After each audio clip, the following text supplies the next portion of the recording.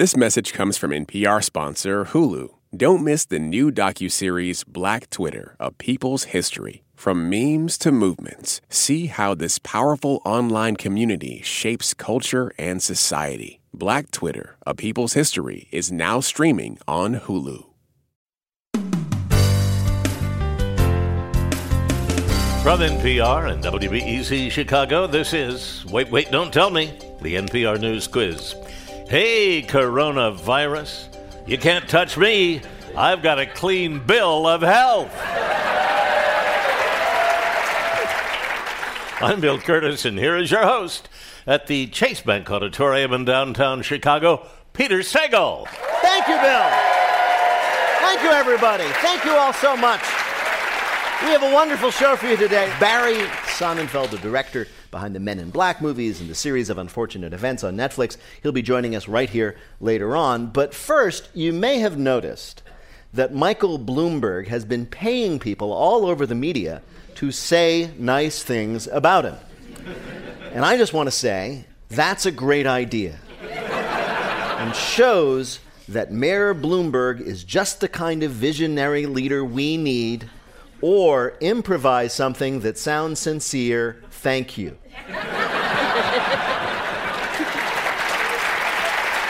You don't have to pay us to take your call. It's a toll-free number. Come play our games. Call us at 1-888-WAIT-WAIT. That's 1-888-924-8924. It's time to welcome our first listener contestant. Hi, you're on Wait, Don't Tell Me. Hi, this is Stephanie calling from San Francisco. Oh, how are things in San Francisco? 55 degrees and a little bit foggy as always. Hang up on her. It's cold here in Chicago. And what do you do there in San Francisco? I'm a people scientist. I'm sorry, you said you're a people scientist?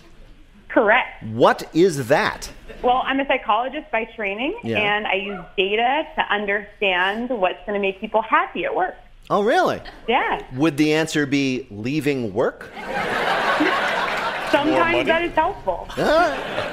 Well, welcome to the show, Stephanie. Let me introduce you to our panel this week. First up, a comedian and actor who stars on The Unicorn on CBS and the new Netflix series, The Expanding Universe of Ashley Garcia, premiering February 17th. It's Helen Hong. Hi. Next, it's a comedian who will be at the Laugh Camp Comedy Club in St. Paul, Minnesota, March 27th through the 29th. It's Alonzo Bowden. Hello. Finally, it's a comedian whose new stand-up special, You're Doing Great, is streaming on Netflix right now. It's Tom Papa. Hooray! So welcome to the show, Stephanie. We're glad to have you. You're going to play Who's Bill this time. You know the rules. Bill Curtis is going to recreate for you 3 quotes from the week's news. Simply identify or explain 2 of them. You win our prize. You ready to play? So excited. All right. Here is your first quote. Globementum. Globementum was the word on all the pundits' lips this week after whose surprising third-place showing in the New Hampshire primary on Tuesday. Would that be Amy Klobuchar? It would be Amy Klobuchar. Very good. This week saw the second state to vote, and out of nowhere, Amy Klobuchar took third place in the primary, beating Elizabeth Warren, Joe Biden, and 3 people whose names we have already forgotten. She was very excited about her last-minute surge. She told the crowd at her victory party, and then we're going to take third place in Nevada, and then third place in South Carolina. Now, there is a debate about whether what she's experiencing is globementum or clomentum. Physics nerds are all muttering, actually, it's cloinertia. No one has yet suggested chlamydia. Amy Klobuchar is kind of like Brussels sprouts. For years it was like, nah. And then suddenly, somebody added bacon. It was like, ooh. Yes, Brussels sprout. Amy Klobuchar. Yeah, let's do this. The New Hampshire primary tells me that the 4 black people in New Hampshire Yes. have a different opinion than the 3 black people in Iowa.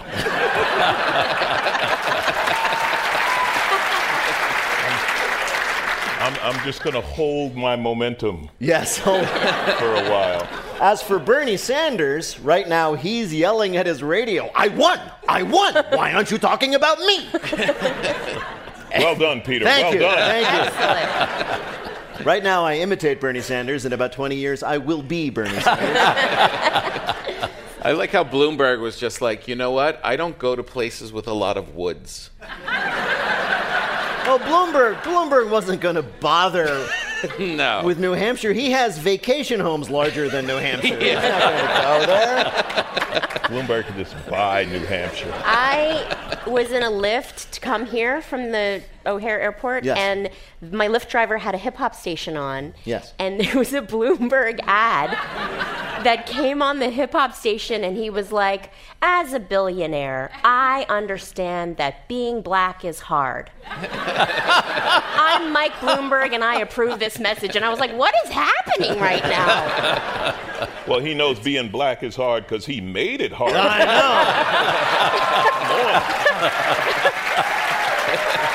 Not that it was easy beforehand, but how many times can you get frisked before you're like, this is getting difficult. Man. All right, here is your next quote, Stephanie. You might have to drag me off when the quarantine ends. That was one of 2,600 people who were trying to put a positive spin on being quarantined for 2 weeks due to the coronavirus on a what?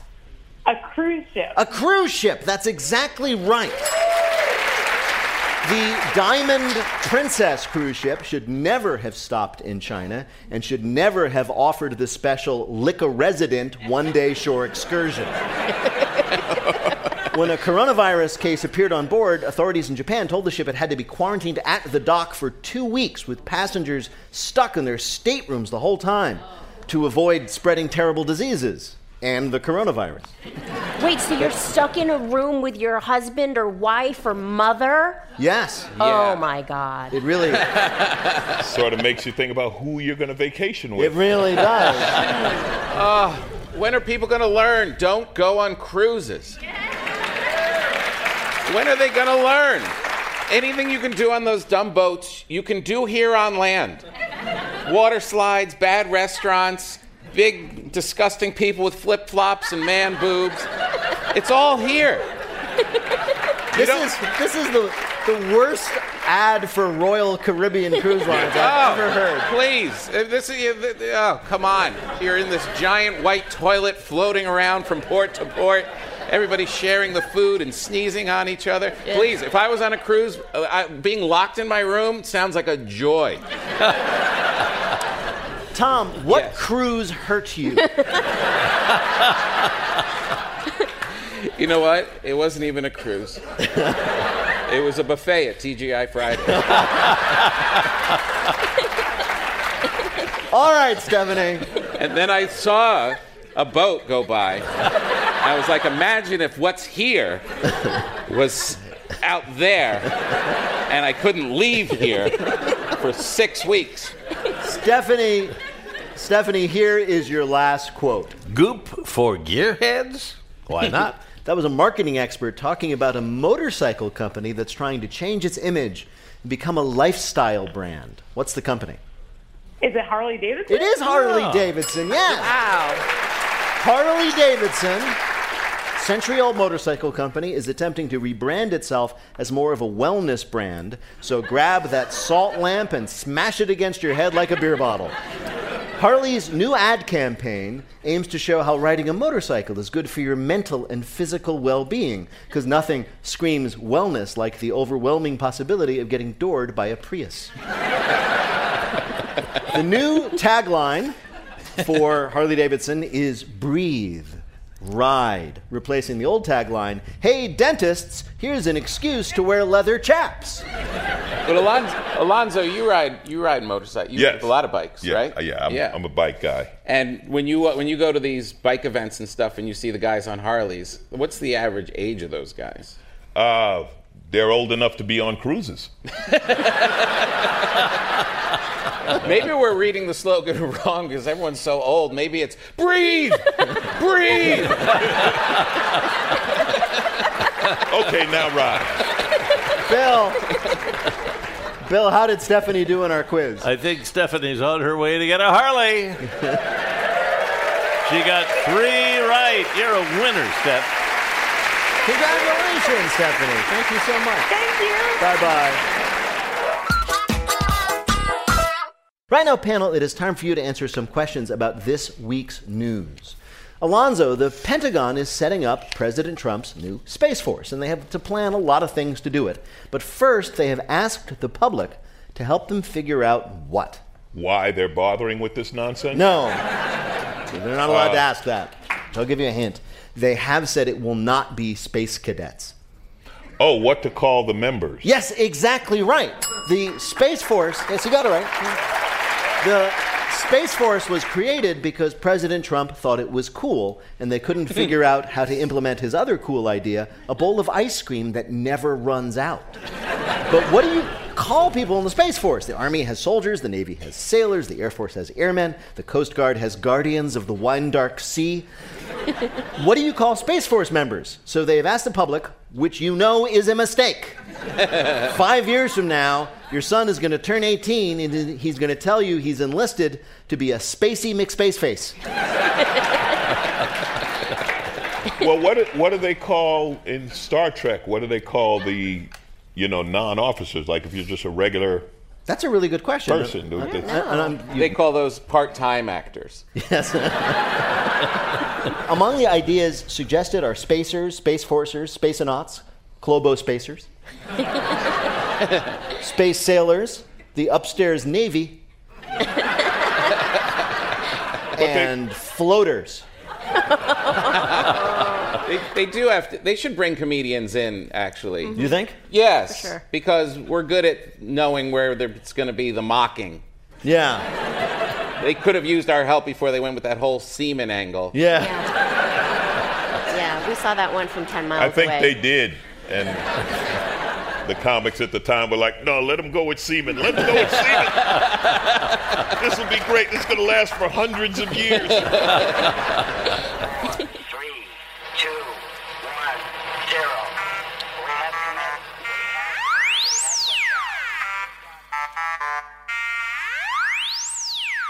Coming up, our panelists ring the dinner bell in our Bluff the Listener game called 1-888-WAIT-WAIT to play. We'll be back in a minute with more of Wait, Wait, Don't Tell Me from NPR. Support for NPR and the following message comes from Front Door. We all have that endless home to-do list. Repair the leaky dishwasher, fix the fridge, get the faucet to stop dripping. Get it all done with Front Door, the one-stop home repair and maintenance app. With Front Door, you can video chat with home repair experts, diagnose the problem faster, and cross off that to-do list. Now, when your home needs fixing or maintenance, just open the Front Door. Download and get unlimited video chats with an expert for just $25 a year. This message comes from NPR sponsor Hulu. Don't miss the new docuseries Black Twitter, A People's History from Onyx Collective and Hulu. Directed by Prentice Penny, executive producer of Insecure, Black Twitter, A People's History tells the story of how Black voices found a new home online and blossomed into a force for change while laying down some hilarious tweets along the way. From the memes to the movements, see how this powerful community shapes culture, society, and politics. Black Twitter, A People's History, is now streaming on Hulu. This message comes from Apple Card. You earn up to 3% daily cash on every purchase. That's 3% on products at Apple, 2% on all other Apple Card with Apple Pay purchases, and 1% on anything you buy with your titanium Apple Card or virtual card number. Visit apple.co/card calculator to see how much you can earn. Apple Card issued by Goldman Sachs Bank USA, Salt Lake City branch. Subject to credit approval. Terms apply. NPR. From NPR and WBEZ Chicago, this is Wait, Wait, Don't Tell Me, the NPR News Quiz. I'm Bill Curtis. We're playing this week with Tom Papa, Alonzo Bowden, and Helen Hong. And here again is your host at the Chase Bank Auditorium in downtown Chicago, Peter Sagal. Thank you so much, Bill. Thank you, everybody. Thanks so much. Right now, of course, it is time for the Wait, Wait, Don't Tell Me Bluff the Listener game called 1-888-WAIT-WAIT to play our game on the air. Hi, you are on Wait, Wait, Don't Tell Me. Hey, this is Carl Davey Romano, originally from the Chicagoland area, but now in Greenville, North Carolina. Carl, how could you ever leave our beautiful paradise by the lake? Yeah, good question. I do miss the winter weather. And do you ever, just, try to bring Chicago to you by just being bitter sometimes? Oh, all the time. Do you enjoy living in North Carolina? It's okay. Culture's something different, but it's pretty. Okay. Well, it's great to have you with us, Carl. You're going to play our game in which you must try to tell truth from fiction. Bill, what's the topic? This isn't a dinner party, it's a dinner catastrophe. Dinner parties are those wonderful events that people arrange for their friends so their friends can eat too much and drink too much and then say dumb things that they will regret for the rest of their lives. Well, this week we read about a dinner party that really did have a bad ending for the host. Our panelists are going to tell you about it. Pick the real one and you'll win our prize, the waiter of your choice, on your voicemail. Are you ready to play? Yes, I am. All right. Let's hear first from Tom Papa. Evergreen, Colorado can be a cold and lonely place in the winter. With a population around 9,000 and snowstorms a regular occurrence, residents can go for weeks without having anyone to talk to, eat with, or play Twister against. So one can hardly blame a stir-crazy Colorado woman for reaching into her inner Etsy and planning a dinner party that quickly went off the rails. Everything was going smoothly. The house was clean. The table was set. Teeth were brushed. The only problem was that the only guests who showed up were covered in fur, had antlers on their heads, and hoof-like shoes that were actually hooves. Of course, the woman recorded the entire affair because why do anything these days if you can't post about it on Facebook? In the video, she invites a deer into her living room and serves up a bread buffet. Several other deer can be seen looking on from the front yard, apparently upset that they couldn't get in because they weren't on the guest list. The party was such a big hit that the woman kept it going for a second day. This quickly turned into a 3-day event, reminiscent of Woodstock. The third night was crazy as the deer partied in the living room with their shirts off, while the woman fed them human cereal and even gave them nicknames. She called them Mackenzie Faye and Sandra Faye, making one wonder what this Colorado woman was really sprinkling on top of that cereal. But the party ended, as most good ones do, when the police showed up. The deer were offended, the woman was annoyed, but they will always have the memory of those 3 days of peace, love, and Lyme disease. A woman invites a bunch of deer over for dinner and then gets in trouble. Your next story of a dining disaster comes from Helen Hong. Birthday gifts can be sweet, birthday gifts can be savory, but no birthday gift can match the delicious taste of payback. That's what Janet Kim, an accountant from Michigan, found out on her 34th birthday last week. The mild-mannered CPA thought she was celebrating the occasion with a low-key dinner party at her friend's home. But an hour into dinner, the doorbell rang and in stormed a trio of Magic Mike-type exotic male dancers, complete in firefighter gear. All right, I hear there's a birthday girl in here who's getting a little too hot, exclaimed a doughy dollar store Matthew McConaughey. In fact, none of the male strippers were exactly in great shape. And as Janet took a better look at one of them in particular, she exclaimed, "Mr. Peters?" Turns out it was her old boss from one of Janet's first accounting jobs. Mr. Peters was a disgusting boss who would make jokes like, "This is Janet, my little Shanghai surprise, ha!" Janet hated him, but it was her first job and she didn't know how to tell him to get lost. Well, times have changed. Mr. Peters had since been fired for harassment and resorted to male stripping to make ends meet. It was a great birthday surprise. Janet was pleased with the opportunity to make him work for once, shouting, "I'm Korean, you dum-dum." While the seemingly humbled Mr. Peters took the opportunity to apologize, the night ended well. The usually reserved Janet got her revenge, and Mr. Peters left with his firefighter's helmet and his heart full of change. And Janet had to admit, while he was a terrible racist and an awful boss, he was a pretty good dancer with a solid can. Strippers at a birthday dinner party provide the guest of honor with a chance for revenge. Your last story of an RSVP gone south comes from Alonzo Bowden. When the students of the daily 10 a.m. Warrior Woman workout class at the Woodland Oaks Athletic Club in California first met Richard Costas, a.k.a. Rocky, they were a little suspicious. He was the only man who'd ever taken the class, but he quickly won them over with his charm and humor, and they began to look forward to seeing him every Monday and Wednesday. "Nobody was more fun to kick in the face," said one student. So, of course, they were all happy to accept his invitation to a dinner party at his place. The food was great, the wine was excellent, and the furnishings were weirdly familiar. Wasn't that the vase from Cheryl's house? And isn't that Mindy's missing TV? And this silverware, isn't that a wedding present from Jennifer's parents? As it happened, Rocky only came to class on Mondays and Wednesdays because he spent Tuesday, Thursday, and Friday robbing the other students' homes. It was easy, Rocky told the Rancho Cucamonga Times from jail. I knew they weren't at home, and I knew their alarm codes because everybody told me the date of their wedding. But why, having robbed them, did he invite them over for dinner leading to his arrest? I know it was a mistake, he said, but they're all such great gals, so fun and welcoming, I almost forgot I had robbed them. And if you spend time in a friend's home, you just feel obligated to return the favor.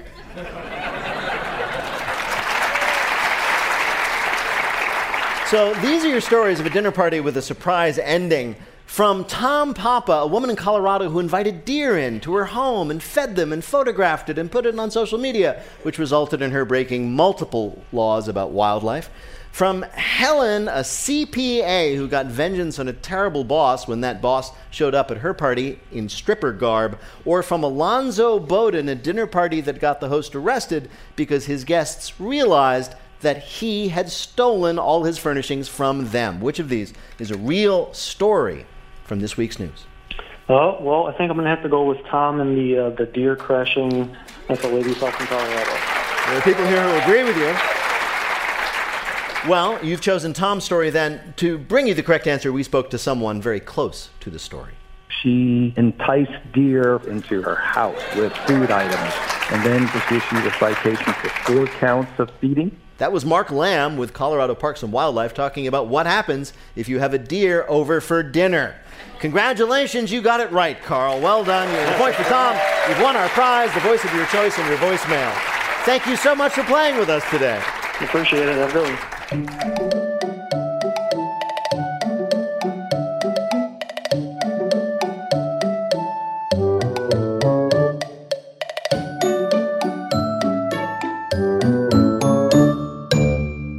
And now the game where we invite on old friends and ask them questions about things they don't know anything about. That's our love language. We call it Not My Job. So 8 years ago or so, the movie director Barry Sonnenfeld came on this show and told us an amazing story about how when he was a teenager, he went to see Jimi Hendrix play at Madison Square Garden, and in the middle of the show, the loudspeaker blared, "Barry Sonnenfeld, call your mother." You see, his mom was worried about him. We're going to take credit for Barry's new memoir, which is called Barry Sonnenfeld, Call Your Mother. Barry Sonnenfeld, welcome back to Wait, Wait, Don't Tell Me. Oh, hi, The book is amazing. It turns out that you have lived a somewhat unusual life for a big-time movie director. But usually we think of movie directors as being like real alpha people. They're powerful, they've got vision. That's not you, I don't think. No, as I mentioned 8 years ago, I learned from my mother a concept of strength through weakness, that the more sort of needy you seem to be of other people's help, they will come to the rescue. So I surround myself with really smart people and really talented people, and then I'll point and I'll stutter, and then they'll say, "Oh, do you want me to talk faster?" And I'll go, "Yeah, that would be great, thanks." Your book tells more stories about your parents, both your parents, who were, I believe the technical term is, a piece of work. What's funny is neither of my Jewish parents wanted me to go into the doctoring or lawyering or finance businesses. My mother wanted me to be an artist, and my father said, do whatever you want to do, and somehow you'll make a living doing that, which is unusual considering he was bankrupt 7 times in my life. Really? So, yeah, he believed in doing what you like to do. He just didn't figure out a way to make money doing it. Right. Well, he also wasn't that good in telling you about the facts of life, am I right? Well, here's the problem. Is that how he started his explanation of the facts of life? Here's the problem. Here's the problem. See, Dad and I were going to go to a Yankee game, and Dad was my hero when I was about 13 or 14. And we were in a hurry, so I put on Dad's jacket and found a bunch of condoms in there, which was surprising since I can't imagine my parents ever having sex. So anyway, Dad decided to take that moment where I discovered he was obviously having an affair to teach me about the facts of life, and he got it totally wrong. He explained to me, for instance, that the only time a woman can become pregnant is during their period. So at least I realized why I was an only child. Yes. But I had to explain to my father that it's exactly the opposite, and he said, good to know.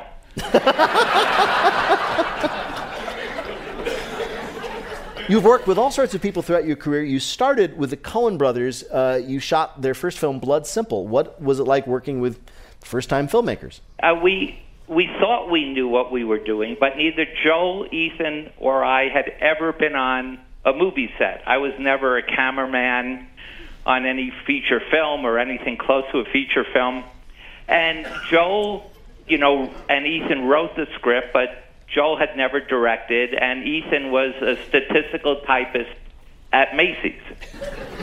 A statistical The reason, by the way, typist? he was a statistical typist is because since all he was doing was typing in invoice numbers, most people go insane, so they have to pay an extra 50 cents an hour to be a statistical typist, and that's where Ethan made the money that allowed us to make Blood Simple. So really, Blood Simple was paid for Ethan Coen getting hazard pay for typing in data all day. That's right. I read you had no interest in directing, yet you agreed to direct The Addams Family. What made you change your mind? I really enjoyed being a cameraman. I write about being a cameraman on Penny Marshall's movie and all these other movies. And this producer, Scott Rudin, sent me the script for Addams Family.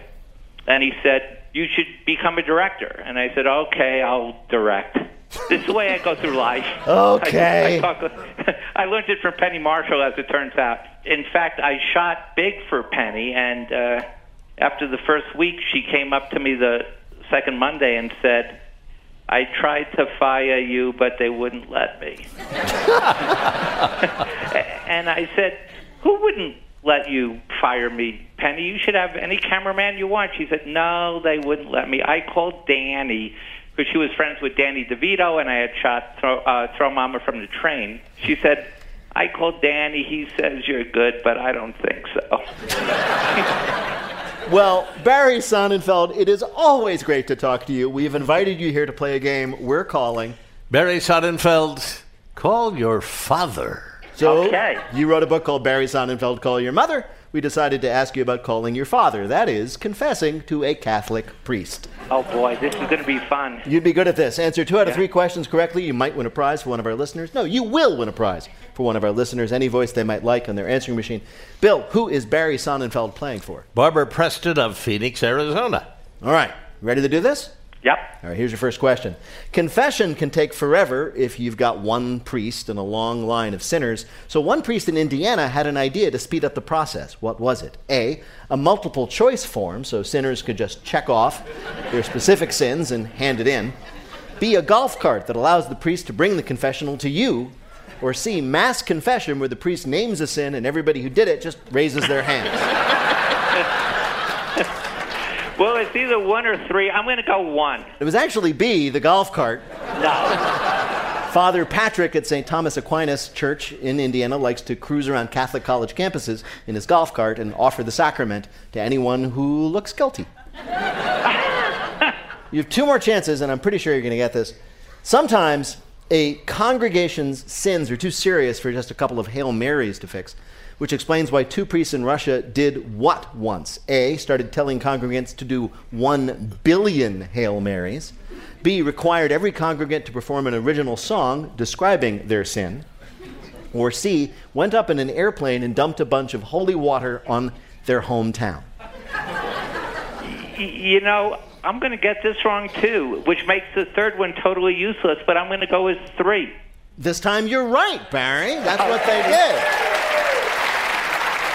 Upset with the level of, quote, drunkenness and fornication, the 2 Russian Orthodox priests went up in a plane and threw holy water on the Russian city of Tver. So, there you go. Last question. Confession is a rite going back 1,000 years or more, but this is the 21st century, so of course it's been modernized. If you're a millennial Catholic suffering with guilt, you can do which of these? A, get out of that stuffy church and go to a confession brunch held in a Portland diner where a priest hangs out in a corner booth. B, join the church of a San Antonio priest who is now hearing confessions via Snapchat. Or C, join Uber Repentance, where your Uber driver will go to church and confess for you. Oh, man, those are all really good. You won't give me a hint the way you will your panelists, will you? I don't know. You can ask. Okay, would you give me a hint, No. Peter? I'm going to go B. You're going to go B again? Yeah, You're right, Barry. That's exactly right. Of course, the priest is using Snapchat because the images vanish, right? It's perfect for people who want to confess their terrible sins while with adorable puppy ears. Bill, how did Barry Sonnenfeld do in our quiz? 2 out of 3. Barry, you won. Congratulations again, Barry. You're 2 for 2 on our show. Barry Sonnenfeld is a writer, director, and producer. His new autobiography, Barry Sonnenfeld, Call Your Mother, is out March 10th, but you can pre-order it now. Barry Sonnenfeld, always so great to talk to you. Please let it not be so long before next time. Take care. You too, Peter. Thank you. Bye-bye, Barry. Bye-bye.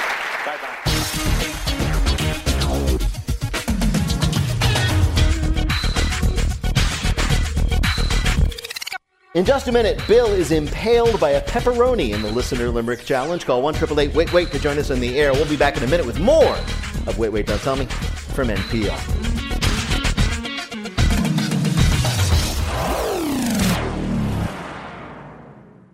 Support for this podcast and the following message comes from Best. Support for NPR and the following message come from State Farm. As a State Farm agent and agency owner, Lakeisha Gaines is passionate about empowering other small businesses.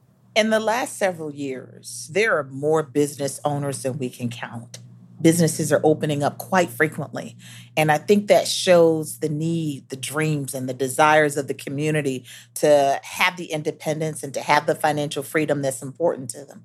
The reason why it's so important to me to be out there to share information and to educate the community is because I know that a dream doesn't always help you to be successful. You need the competency, you need the wisdom, you need the knowledge. That's where we come in as State Farm agents, our ability to be able to teach over 100 years of experience in this world to say, hey, we got you. You got this, and we got this. Let's do it together.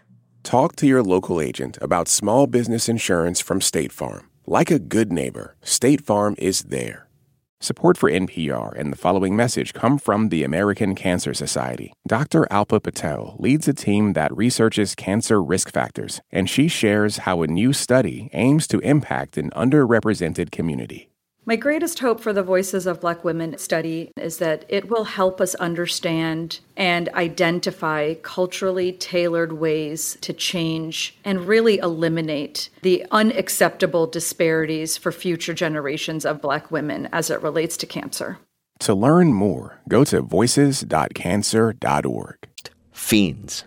News breaks and big stories change every day. That's why we're giving you NPR's 10-minute morning news podcast on Saturdays, too. I'm Scott Simon. And I'm Lulu Garcia-Navarro. Up first, start your day with us weekdays at 6 Eastern and Saturdays at 8, a bit later to suit your weekend from NPR News. From NPR, WBEZ Chicago, this is Wait, Wait, Don't Tell Me, the NPR News Quiz. I'm Bill Curtis. We're playing this week with Tom Papa, Helen Hong, and Alonzo Bowden. And here again is your host at the Chase Bank Auditorium in downtown Chicago, Peter Sagal. Thank you, Bill. Thanks, everybody. In just a minute, Bill gets Best in Show at this year's Rhyme-Minster Rhyme Show. If you'd like to play, give us a call at 1-888-WAIT-WAIT. That's 1-888-924-8924. Right now, panel, some more questions for you from the week's news. Alonzo, this week we read about a small company in Iran that produces American flags that are mostly used for what special purpose? Burning? Yes, exactly. This company produces 6,000 American, British, and Israeli flags a year. And almost all of them get burned in protests. They're like the Pringles of Iran. Bet you can't burn just one. The guy who owns this flag factory told the AP, quote, "What eventually happens to my products is on the end user, not him," right? For example, he doesn't make Israeli flags that say "burn me" on them. He makes Israeli flags that say "use near open flame." What a niche market this guy has found. But, if you think about it, if you're somebody who's interested in burning American flags, you're always going to need another American flag. That's right? true. It's sort of... And they don't sell them at the Walmart in Tehran, I don't think. Probably not. So if, you're a really hardcore American capitalist, you actually have to kind of admire this guy. Yeah. You get in on the business. Who saw a need and filled it. Exactly.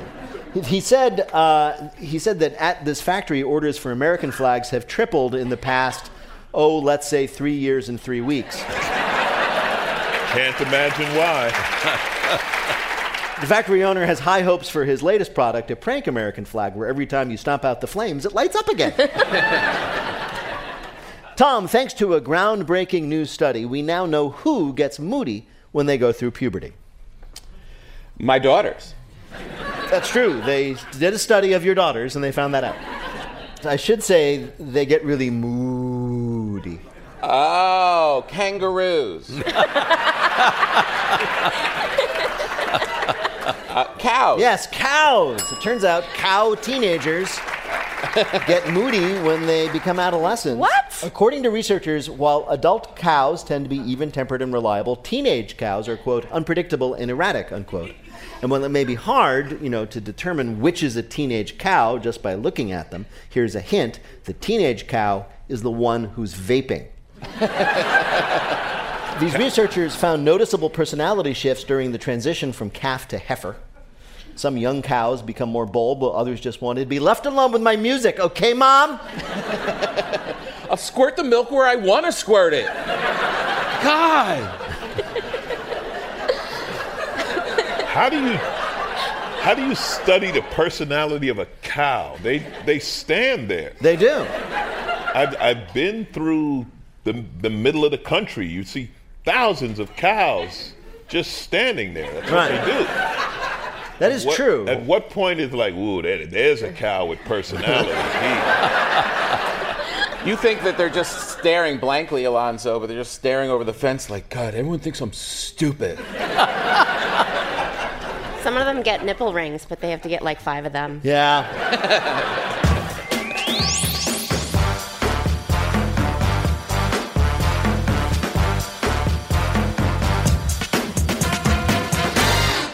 Coming up, it's Lightning Fill in the Blank, but first it's the game where you have to listen for the rhyme. If you'd like to play on air, call or leave a message at 1-888-WAIT-WAIT. That's 1-888-924-8924. Or click the Contact Us link on our website, waitwait.npr.org. There you can find out about attending our weekly live shows right here at the Chase Bank Auditorium in Chicago. And if you want more Wait Wait in your week, check out the Wait Wait quiz for your smart speaker. It's out every Wednesday with me and Bill, asking you questions all in the comfort of your home or wherever you put your smart speaker. It's just like this radio show, but to be honest, it breaks down a lot more.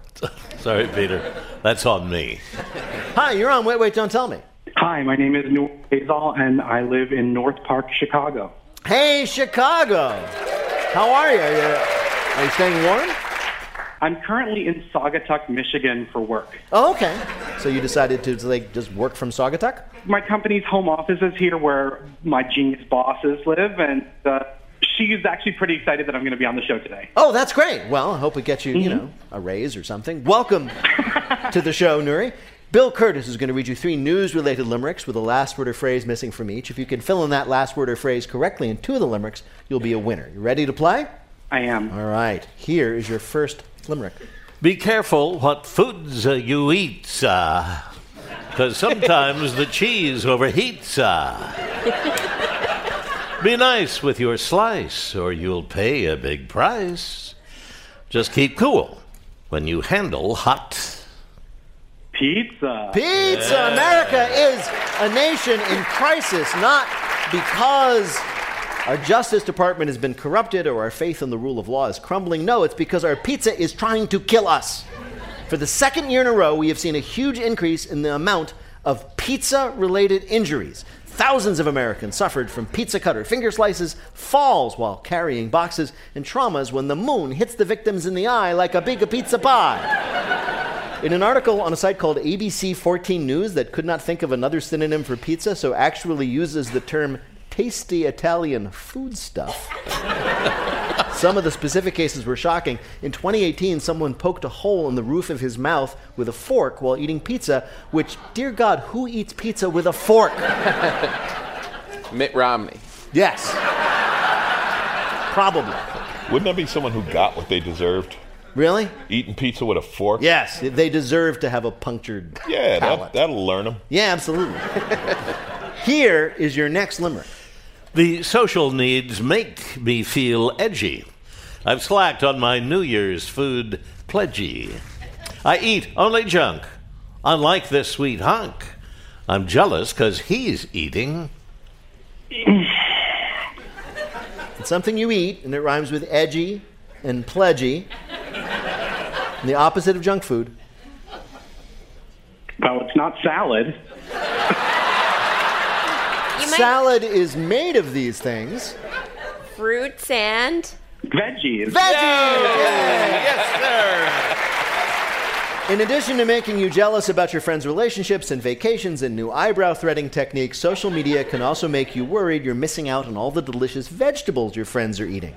You see that selfie of your best friend and her zucchini and think, they had dinner last night, they didn't invite me. According to a study, social media entices people to eat the same things that your friends are posting on Instagram. So if you have friends who eat a ton of salads, you'll probably eat more salads. Or if your friends eat Tide Pods, you won't actually change, because pretty soon they won't be posting anything anymore. Are you guys on Instagram? Because I'm not. Yes. Yes. Yeah.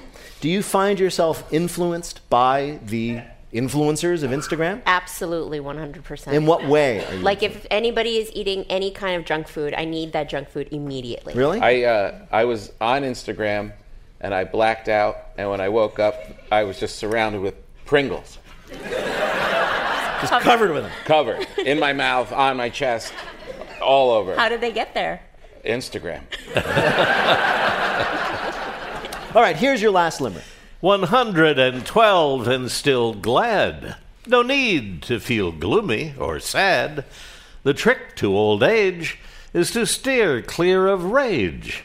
Stay peaceful and never get mad. Yes, mad it is. The reigning oldest person in the world, according to Guinness. It's a retired Japanese farmer. He says the reason he has lived to the age of 112 is that he has never been angry, except for that one time his roommate ate the last yogurt. This is very difficult advice to follow for most people, not get angry, and impossible for anyone who has ever been on hold with Comcast. The man claims smiling all the time helps you live longer, so that's right, ladies. Those old creeps telling you to smile more are just trying to help you live longer. That guy's never been on a cruise. Old people who are always telling us they got some kind of secret for why they live so long really piss me off. Oh, Tom. I've always thought the best part of getting old, I mean, what I'm looking forward to is just be angry with no filter. Really? Yeah, you hit a certain age and it just, that when they're like, oh, well, he's just old, and you just hit them with whatever you're feeling at the moment. I'll give up 20 years for that. Yeah. Bill, how did Nuri do on our quiz? He got 3 right. Congratulations. Thank you. Did well. Thanks so much for playing. Thanks for having me, Peter. Bye-bye.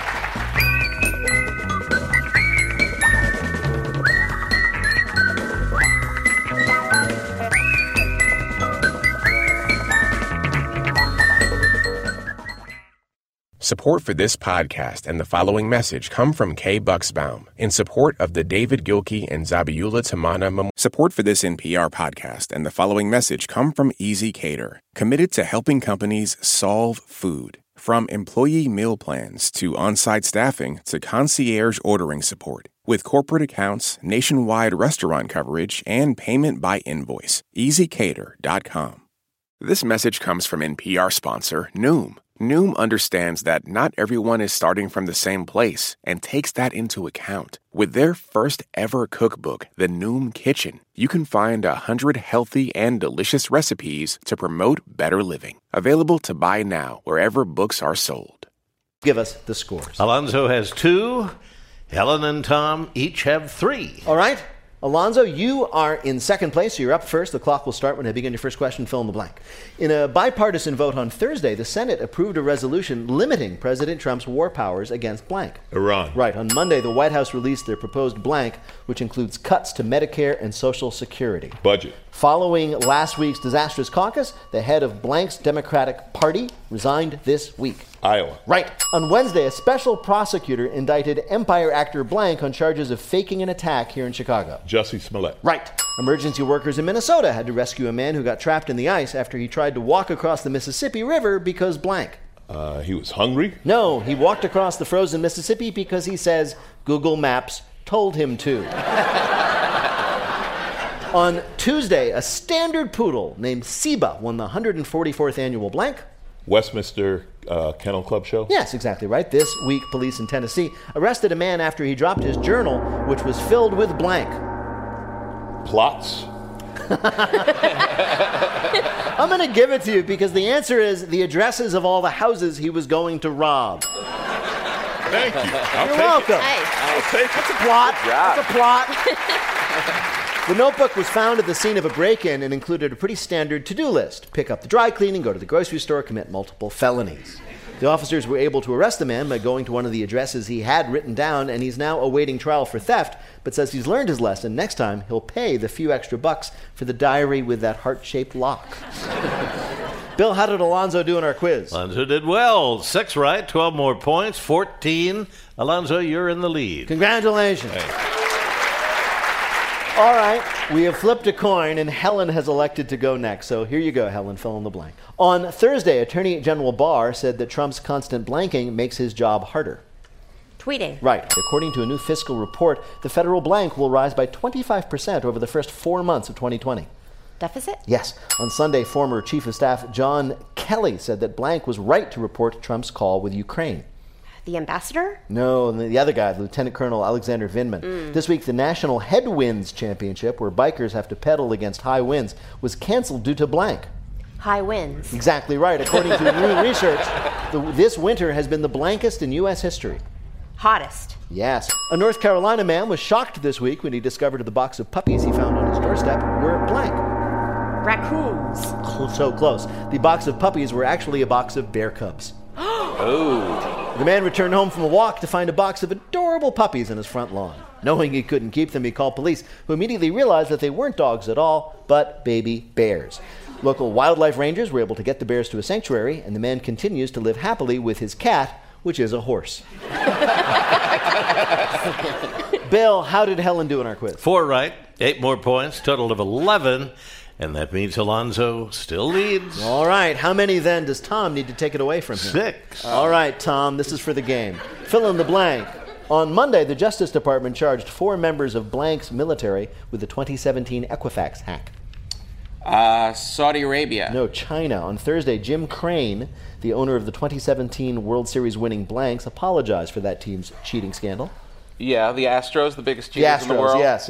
On Thursday, a lab in San Diego said it had discovered a vaccine for blank. Coronavirus. Yes, on Tuesday, a federal judge cleared the way for a $26 billion merger of T-Mobile and blank. And Sprint. Yes, in a sign that could be interpreted any number of ways, Elizabeth Warren's campaign office in Asheville, North Carolina, got a surprise when a blank wandered in. Box of bears. No, a chicken wandered in and laid an egg. Oh. On Monday, Apple was hit with a $25 million fine for intentionally slowing down old blanks. iPhone. Right, on Sunday, Parasite became the first non-English language film to win Best Picture at the blanks. Academy Awards. Right, this week, a passenger who wanted more personal space on the subway in New York blanked around his seat. Urinated. No. Good strategy. He sprayed his perimeter with ketchup. Oh. What? You know how it goes. You finally get a seat in the subway. You don't want the experience to be ruined by a sea of crotches and bellies in your face, so you take out a bottle of ketchup, create a little red moat around your seat. And if you want the whole car to split, you yell, "I'm bleeding!" You know how crazy you have to be for New York subway riders to be like, that's crazy. Yeah, Stay Bill, did Tom do well enough to win? Let me put it this way. Ladies and gentlemen, it's an honor for me to declare the winner as Alonzo. In just a minute, we'll ask our panelists, after Harley-Davidson, what's the next company that will convert itself into a lifestyle brand? Wait, Wait, Don't Tell Me is a production of NPR and WBEZ Chicago in association with Urgent Haircut Productions, Doug Berman, Benevolent Overlord. Philip Godica writes our limericks. Our public address announcer is Paul Friedman. Our house manager is Gianna Capadona. Our intern is Emma Day. Our web guru is Beth Novi. BJ Liederman composed our theme. Our program is produced by Jennifer Mills, Miles Dornbos, and Lillian King. Our contributing writers all this month have been Fumi Abe and Mike Nguyen. Technical direction is from Lorna White. Our business and ops manager is Colin Miller. The nominee for Best Peter Gwynn is Peter Gwynn. Our production manager is Robert Newhouse. Our senior producer is Ian Big Daddy Chillog. And the executive producer of Wait, Wait, Don't Tell Me is Michael Danforth. Now, panel, what will be the next big lifestyle brand? Alonzo Bowden. Amazon, who's going with, go ahead, stay on the couch. Helen Hong. United Airlines. We will drag you out of bed by your hair. And Tom Papa. Greyhound bus retirement homes, because every ride takes a lifetime. Well, if we see any of those lifestyle brands, we'll ask you about it. Wait, Wait, Don't Tell Me. Thank you, Bill Curtis. Thanks also to Helen Hong, Tom Papa, Alonzo Bowden. Thanks to all of you for listening. You're the best. I'm Peter Sagal. We'll see you next week.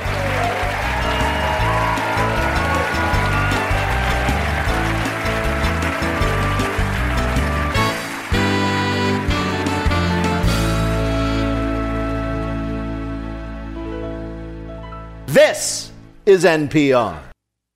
Support for NPR and the following message come from Bombas. Bombas makes absurdly soft socks, underwear, and T-shirts. And for every item you purchase, Bombas donates another to someone facing homelessness. Get 20% off your first purchase at bombas.com/NPR and use code NPR.